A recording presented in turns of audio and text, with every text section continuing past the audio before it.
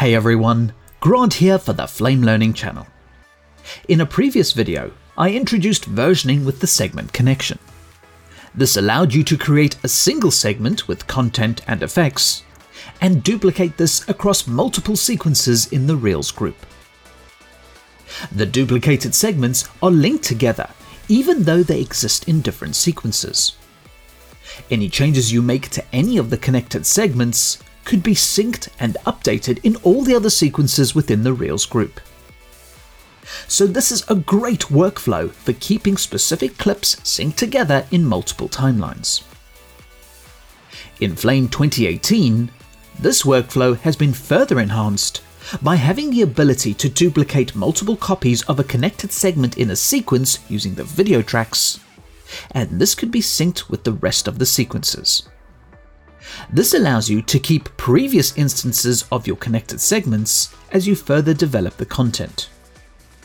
You could then flick between the video tracks and segments if you had to choose between them.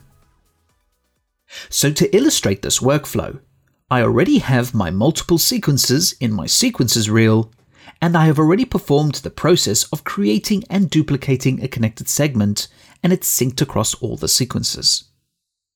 If you don't know how to do this, please go back and watch the video on versioning with the segment connection. Now this is my first version of the connected segment with the graphics, etc. However, the person in charge has requested a second version of the effect because they want a few options to choose from. So we need to keep the first connected segment and create a new one. Select the connected segment and call up the contextual menu. Choose Duplicate Segment Connection. On the video track above, Flame will duplicate the connected segment.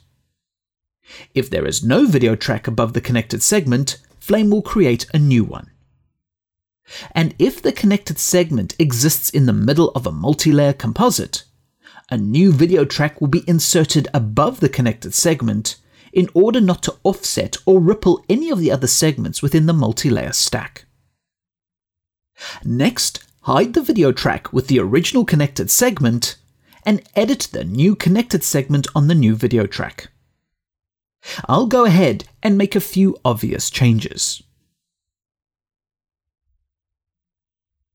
Coming back out to the sequence, you can toggle between the video tracks to choose the version you'd like to use.